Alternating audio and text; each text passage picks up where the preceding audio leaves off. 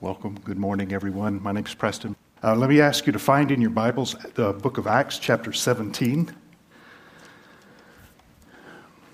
It's been obvious from the last couple of weeks that we live in uncertain times, but we need to know that the church was made for uncertain times. We're the kind of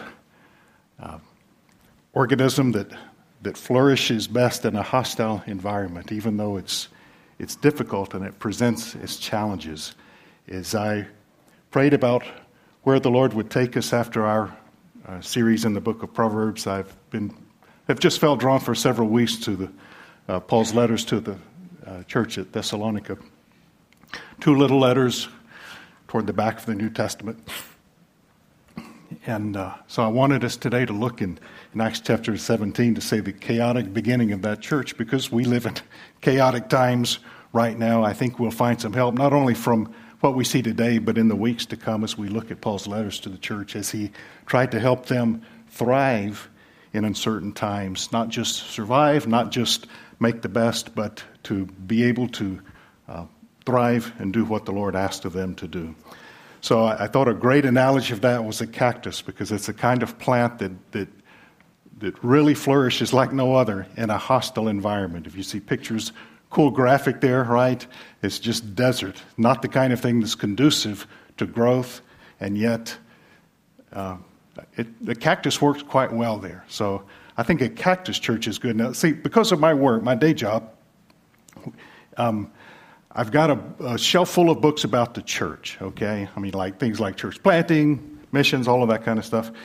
So thinking about this week, I just took a look at some of the titles on my shelf. Many of you have heard of the Purpose-Driven Church, of course.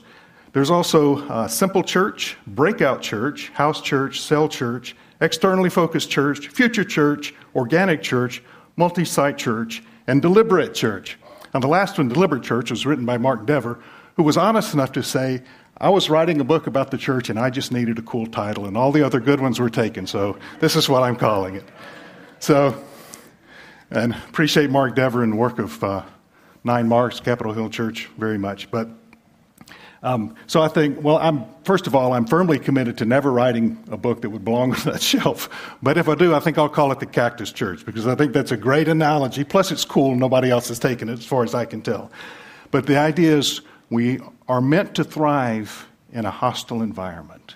We're really not made for ease. We have lived in a fairly anomalous period in which there is not a great deal in our immediate context of suffering and persecution. There's suffering of different kinds, but in terms of persecution, kinds of things that the Thessalonians face. And yet, it may be those times are coming. We're welcoming people who are facing those kinds of things. So we as a church, we are made for uncertain times. What that means for us in this situation, we'll trust the Lord to lead. But we are meant for difficult circumstances. And so we can embrace them and grow.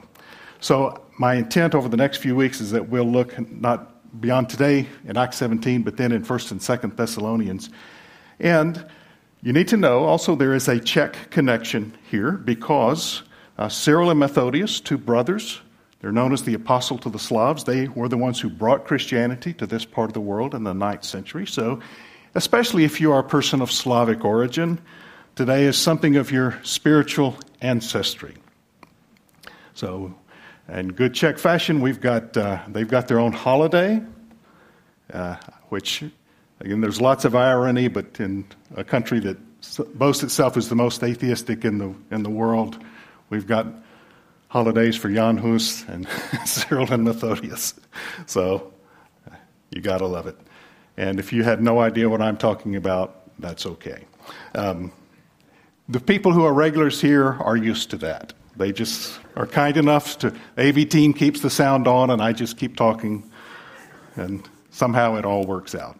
So we are running a little bit behind today. I do want you to know that basically we'll be finished before the Russian language church starts, okay? So, at 2 o'clock. So, first let's look at the book of Acts to get a bit of background, since we're jumping into the middle of the book. So the book of Acts tells the story of the work of the Holy Spirit to take the church from a small group of Jewish followers of Jesus based in Jerusalem to a massive group of followers of Christ gathered in local churches from among many nations, scattered all over the known world at that time. So our text today takes place during the second of Paul's 3 missionary journeys. If you're familiar with the book of Acts, you've seen those before. In this part of the book of Acts, Luke is showing us the gospel advancing west into Europe, being embraced by all kinds of people, Jew, Gentile, rich, poor, male and female, but also rejected by all kinds of people, Jew and Gentile, rich and poor, male and female, sometimes local officials. You see a mixed response here, right? Okay. And we can understand, then they left, so on this trip they left, and you can put the map slide up if you want. There you go. I know that's all very clear. I picked the grainiest photo I could find on the internet, added my blue labels there. So they started in Antioch, you see on the right side of the map, worked their way up northwest. At Troas, the Lord led them to Macedonia. They started at Philippi, and then after a brief and exciting time there, they made their way to Thessalonica. Now we can understand why they would stop at Thessalonica. Paul focused on cities. This was the main city of its province. It was in an area called Macedonia, which is now part of modern-day Greece. Not the country of North Macedonia, but this was an area called Macedonia, now part of modern-day Greece. It was a large city on a major trade route, had a major port, so that meant connections with people from all over the world.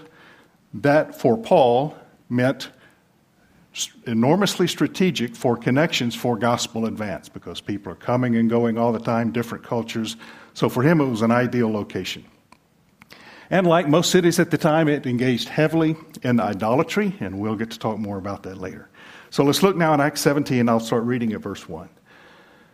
When Paul and his companions had passed through Amphipolis and Apollonia, they came to Thessalonica, where there was a Jewish synagogue. As was his custom, Paul went into the synagogue, and on 3 Sabbath days he reasoned with them from the Scriptures, explaining and proving that the Messiah had to suffer and rise from the dead. "This Jesus I am proclaiming to you is the Messiah," he said. Some of the Jews were persuaded and joined Paul and Silas, as did a large number of God-fearing Greeks and quite a few prominent women. But other Jews were jealous. So they rounded up some bad characters from the marketplace, formed a mob, and started a riot in the city. They rushed to Jason's house in search of Paul and Silas in order to bring them out to the crowd. But when they didn't find them, they dragged Jason and some other believers before the city officials, saying, "These men who have caused trouble all over the world have now come here, and Jason has welcomed them into his house. They are all defying Caesar's decree, saying, 'There's another king, one called Jesus.'" When they heard this, the crowd and the city officials were thrown into turmoil. Then they made Jason and the others post bond and then let them go. As soon as it was night, the believers sent Paul and Silas away to Berea. We'll stop there. So let's go through the story, look at what Paul did and what we can learn from this. First, let's notice that Paul connected with people in the synagogue. Luke tells us in the first verse, there was a synagogue there, which meant there was a minimum number of Jewish families that were required to establish a synagogue. He went there, and that this was his custom. That is, anytime Paul could, he started in a city with the synagogue. And there are a couple of reasons for this. One is that he would find people who had been exposed to the Word of God. So there would be some sense of shared worldview, that is, of a God who had created the world, of the reality and the nature of sin, and of a future judgment and hope of resurrection, and of a longing for Messiah, for a Redeemer. Now, when Paul went to places where there was not a synagogue, he would often start with creation or common grace and then get to resurrection and final judgment, if he got that far. Sometimes he couldn't even get that far. But where he could, he started with the Scriptures. Now, a second reason he did this has to do with Israel's missionary purpose, because God had chosen Israel to be a nation of priests to the nations. As he says through Moses in Exodus 19, and that's on the next slide, this is after he had delivered them from bondage in Egypt. He brings them there to Sinai, and it says Moses went up in Exodus chapter 19 and verse 3. Moses went up to God, and the Lord called to him from the mountain and said, "This is what you are to say to the descendants of Jacob, and what you are to tell the people of Israel. You yourselves have seen what I did to Egypt, how I carried you on eagle's wings and brought you to myself. That's important. Now, if you obey me fully and keep my covenant, then out of all the nations you will be my treasured possession, although the whole earth is mine. So all the nations belong to God, but Israel had been chosen and redeemed and brought into a unique covenant relationship. This was not true of another nation. And this was for a purpose. He said, if you will keep covenant with me, you will be for me a kingdom of priests. This describes their purpose. They were a people who were to represent God to the nations and the nations to God. And this also gave them identity. He said, you will be a holy nation. So they had an identity. We belong to the Lord. We are holy. We have a purpose. We are to be priests to the nations. These are the words you are to speak to the Israelites. So God had chosen Israel with the nations in view. This was not so he could just bring them to have him to himself, but it was, he chose them with the nations in view. That was the purpose. And we'll talk more about that as we get into the letters, okay? So even though Israel didn't do very well with their identity or their purpose, before we start thinking we're better than them, we don't do very well either. But God remained faithful to them, and even in their exile, even in their times of occupation, they were still God's people, and they were still on mission, though the specifics of that mission did change a bit. So when Paul entered the synagogue, he was intentionally building on this identity and purpose of Israel. He had just read what we'd call the Old Testament, it's Hebrew Scriptures, and that's what he was doing. It made perfect sense to him as a missionary. This also helps us understand his intense burden for Israel in Romans 9 to 11. He was not only concerned for his people, he saw their response to the gospel as having an impact on the advance of the gospel to the rest of the nations. So another thing Paul did is that he used the Scriptures. We see this verses 2 and 3. So let's notice how he used them. We're not told what book and chapter and verse he used because, well, there were no chapters and verses at that point.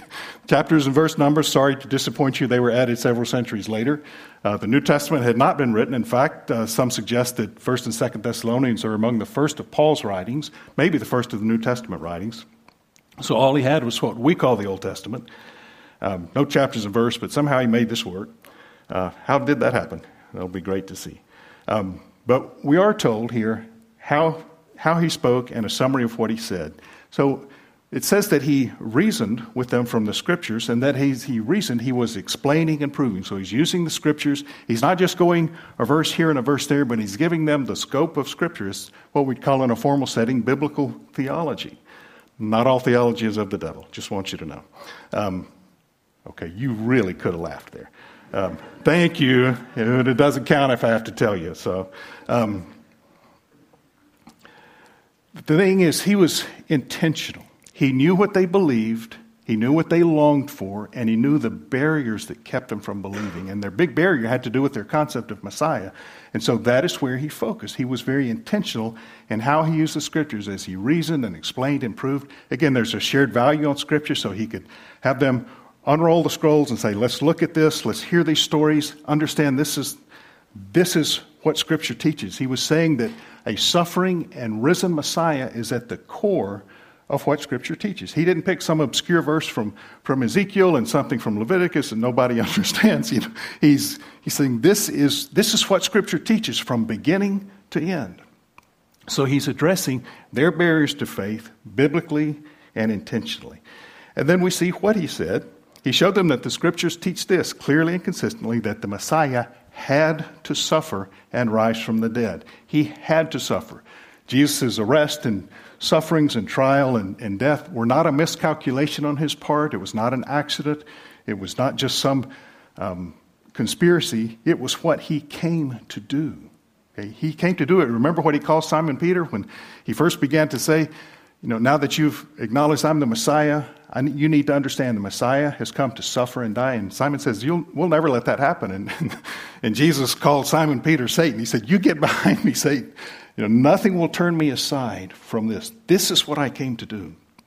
Again, and in Luke 24, he says, this is all that is written, right? In the law and the prophets and writings, that the Messiah would suffer and rise again, and that repentance in his name would be proclaimed to the nations.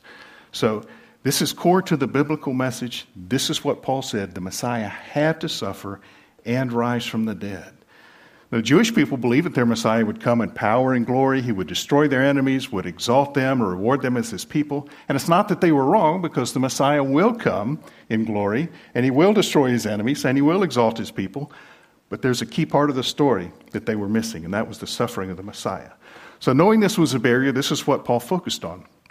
We don't know what he said. We don't have specifics. Maybe he talked about, in Genesis 3, the animal that was slain to clothe Adam and Eve after they'd made their fig leaves. Maybe he talked about Abraham offering a lamb in the place of his son. Maybe he talked about the Passover lamb, where a lamb was slain. And because of that, those who put the blood on the door, Jewish or Egyptian, if they had blood on the door, they survived the night. Their firstborn survived the night.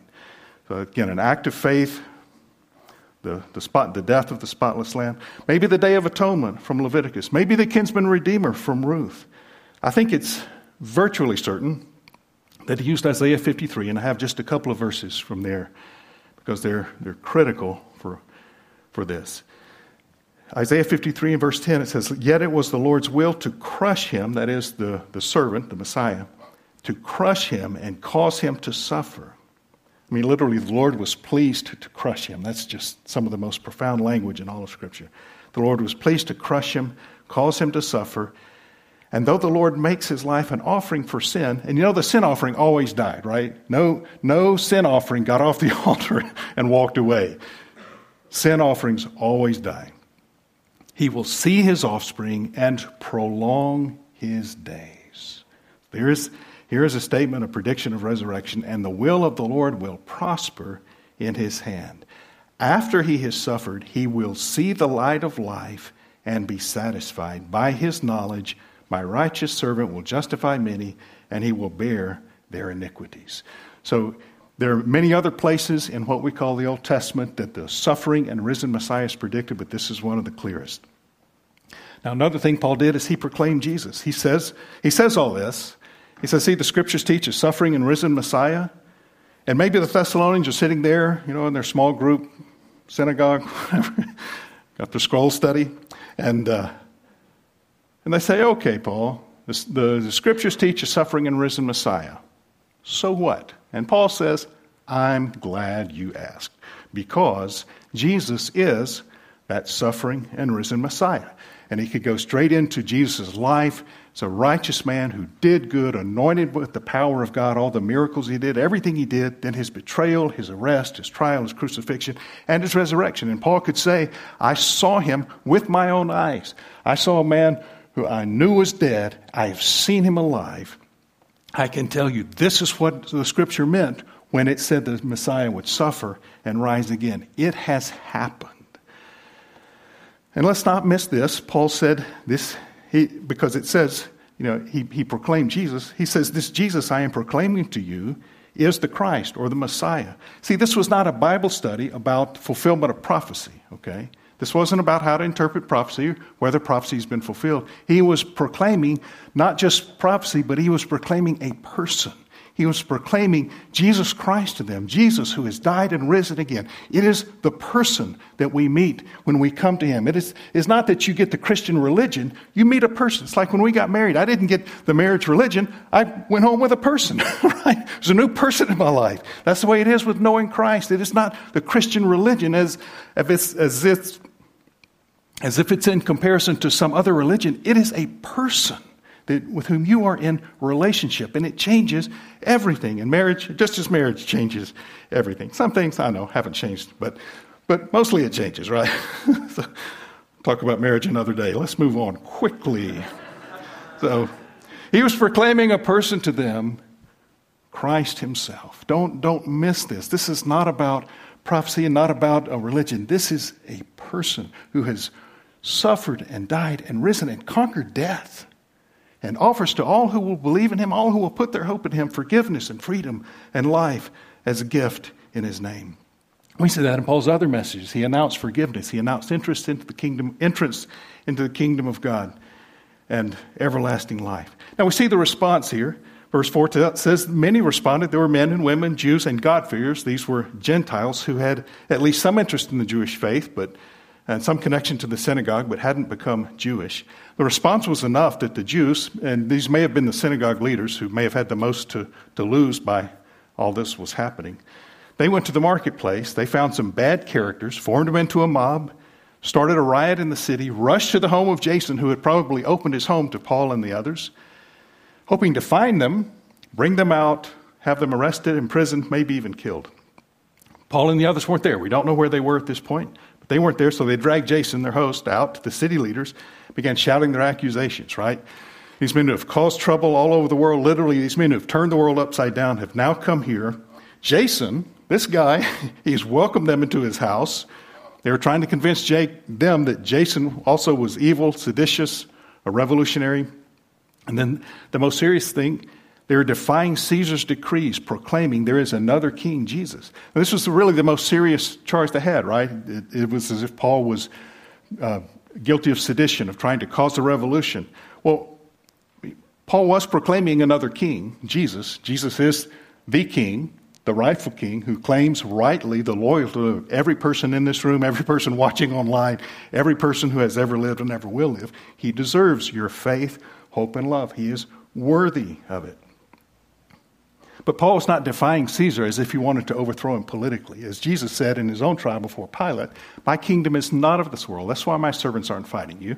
This is not about a change of kingdoms yet. The day will come when the kingdoms of this world will become the kingdoms of our Lord and of his Christ. That day is not yet. So until then, we have our King Jesus. As long as we can live in two kingdoms, we try to do that.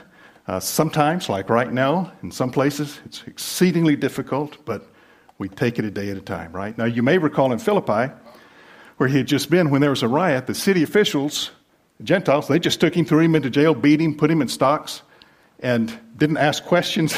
There was no bond posted. There was nothing. The city officials here in Macedonia, or in Thessalonica, showed a little bit more restraint. They just got Jason to post a bond saying, we need you to promise, this is your guarantee, that this bad fellow will leave, that he will not cause any more trouble. And that was the end of it. And it seems that the crowd dispersed. It is a bit ironic that these leaders formed a mob who rushed to Jason's house, dragged him out, bring him to the city officials, this whole mob mentality, in order to accuse Paul of making trouble. You want to think, okay, if I'm the mayor of the city, I'm thinking, I think I know who's causing the trouble here, right? But that's ironic. When your idols are threatened, you do irrational things. We'll see that another time. So let's think for briefly, I promise, why was Paul so concerned for the Thessalonians?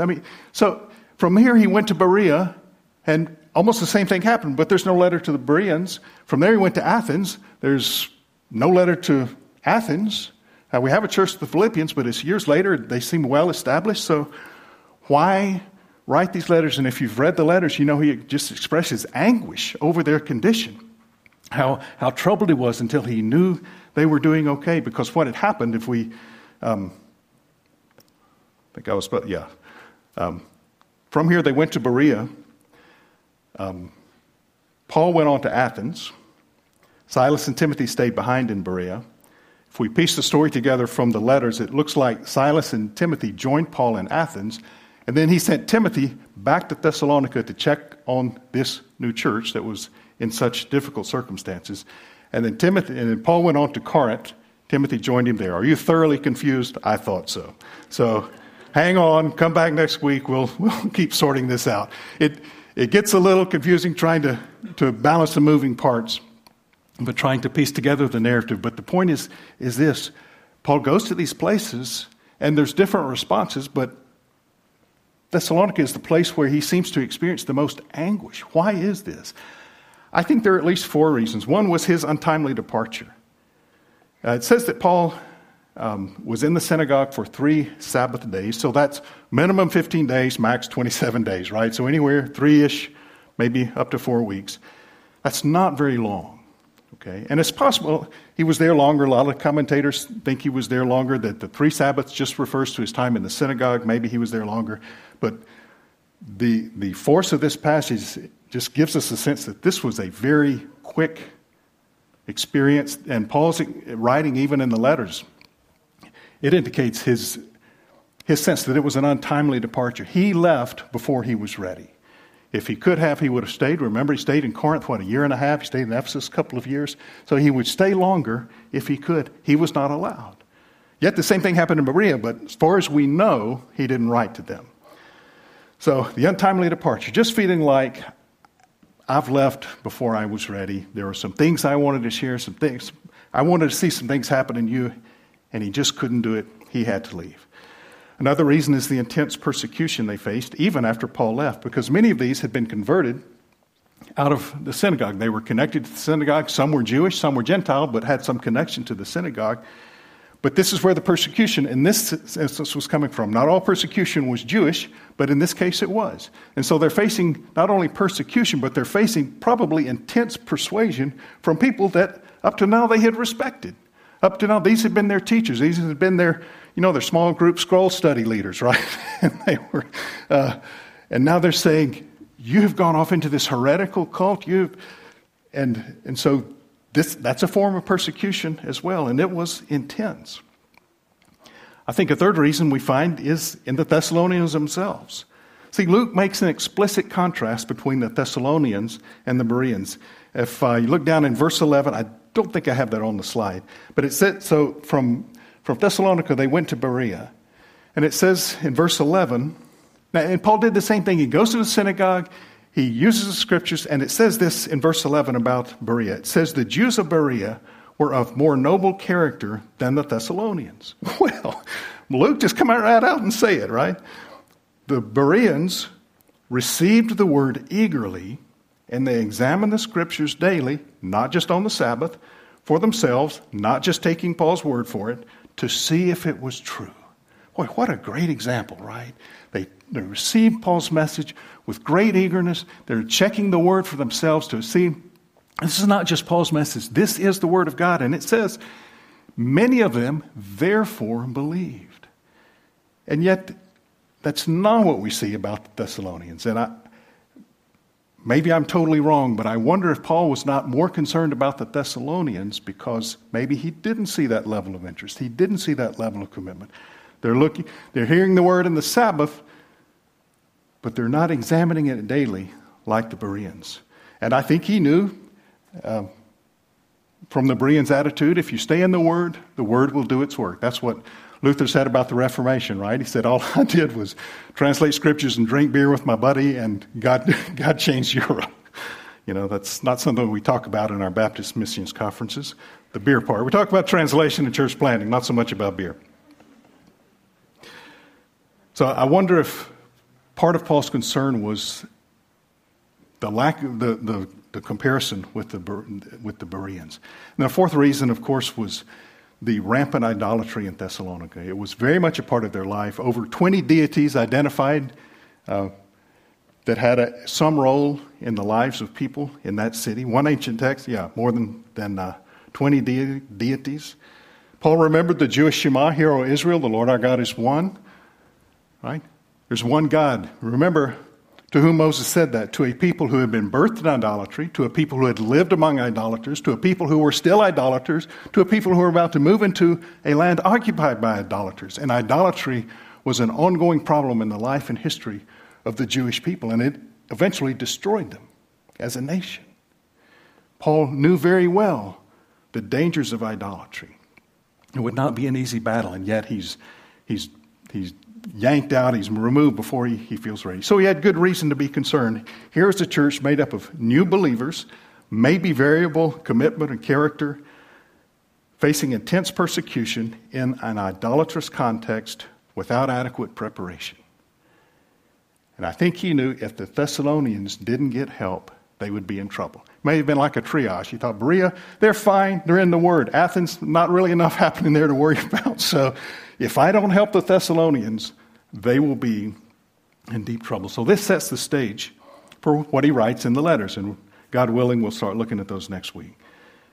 So he writes in his letters to help them have what they need, or at least to realize that in Christ they have what they need to endure hard, uncertain, tumultuous times, even like the times we live in today.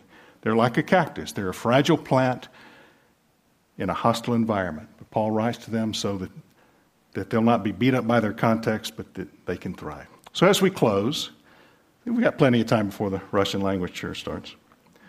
As we close, let's, again, just think of a couple of practical lessons from this. The most important factor, humanly speaking, in evangelism, in helping someone come to Christ, is exposure to the Word of God in the context of a credible witness.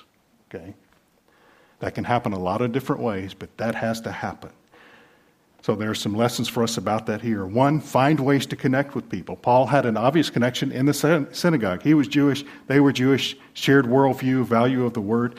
Now here, there are different ways you connect with people. But we have to connect with people on their terms, right? So find something that gives you a bridge into someone else's life. Here it might be English. I'd encourage you, like with Crew has the ministry with Visha, the economics faculty. They are desirous of meeting with native English speakers, and I do that. It's just good. Okay, find a bridge. Maybe it's English. Maybe it's films. Read Ted Turnow's book, Apologetics. How can you use films? Maybe it's football. Maybe it's beer. There I am, a Baptist mentioning beer again. I'm just deprived. So, or something else.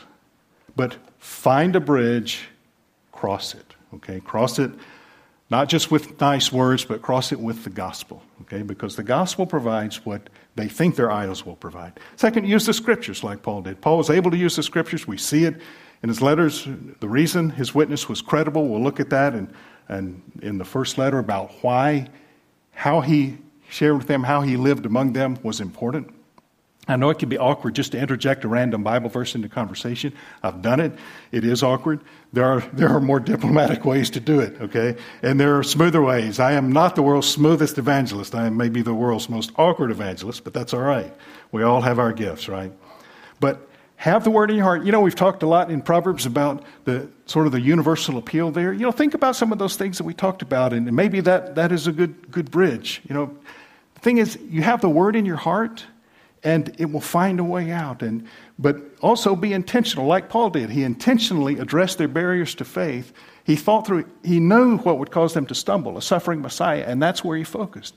And as you talk to your unbelieving friends, ask good questions. Learn what it is that causes them, that keeps them from believing. And it may be really difficult. It may take a lot of cups of tea. I've got a friend who he wrote a book on language learning, actually. He called it 1,000 Cups of Tea. But his idea is you're learning the language well enough to share the gospel. To get to that point, in his culture, it takes 1,000 cups of tea. He said we should measure language learning not by, how well our grammar is and how good our vocabulary is, but how many cups of tea do we drink? Maybe so. I don't know. And I didn't mention beer. Oh, gosh, I just did. Okay, so the point is, get to the scriptures, okay? In some way, find a way to bring God's truth into those conversations. Proclaim Christ. That is what Paul did. There is no one like Jesus, okay? There is no one like Jesus. Proclaim him fearlessly, boldly. Yes, sensitively. Yes, tactfully, diplomatically. But there comes a time when you need to proclaim Jesus. He proclaimed to the Thessalonians, Jesus, this is the same Jesus we proclaim to you today. He is the one who suffered and died and rose again. And to all who will renounce their hope in themselves, put their hope in him, he will give you forgiveness and freedom and life as gifts in his name. So that is who we proclaim. And lastly, the word you're looking for, right? Be like the Bereans. Okay, we only talked about them for a moment. But especially if you have not believed. The Bereans were not believers, okay? So, now, they were Jewish, but they were not believers. But it says they received the word with great eagerness. And they were examining the scriptures daily for themselves to see if it was true. And maybe you hear things here, maybe you hear things through the course of the week, and you're thinking, is this true? Does this matter? It's challenging. You're thinking, I can't believe because of this. Is this true? The Bible is true, okay? You don't have to take my word for it. Take the Bible's word for it. Get into the Word of God. You will know it is true. It will not lead you wrong. Now, we can misunderstand it. We can misinterpret it. But Bible interpreted rightly will never lead you astray. So if you are looking for the truth, it is accessible. It is on your phone. You may have it in print. It is easy to find. If you have questions, examine the Scriptures. You know, God's not afraid of your honest questions. In fact, He probably put them in your heart because you have some idol in your life and it's not satisfying you. It's not delivering what it promised. Jesus delivers what those idols promise. Okay? They are empty and they are void, but Jesus is real. So if you want to know more about what it means to know Christ, please see one of us after the service today. And please, brothers and sisters, let's get into the Word. Let's seek God, find ways to connect with people that we might thrive, that we might help them thrive in uncertain times like we find ourselves in. Let's pray. Father, thank you so very much for your Word. We thank you for all that is ours in Christ. And we pray that you will help us to be faithful at what you ask of us, what you have placed in our hearts even this morning. We pray you'll help us to find connections with people, to use your word, to proclaim you faithfully, to have a hungry, eager, open heart like the Bereans. And Father, we are surrounded by people who, in these days, if they do not get help, they may literally perish. Help us to provide the help they need. Help us to understand what is needed. Some people need a baguette more than they need a Bible verse in that moment. And help us to meet the needs, to serve others, to earn the right to share good news with them, and just to be faithful. I know that, just thank you for many of our people who are serving you in this way, and I pray that in each situation, in each conversation, you'll give us grace to represent you well. Please. We thank you in Jesus' name. Amen.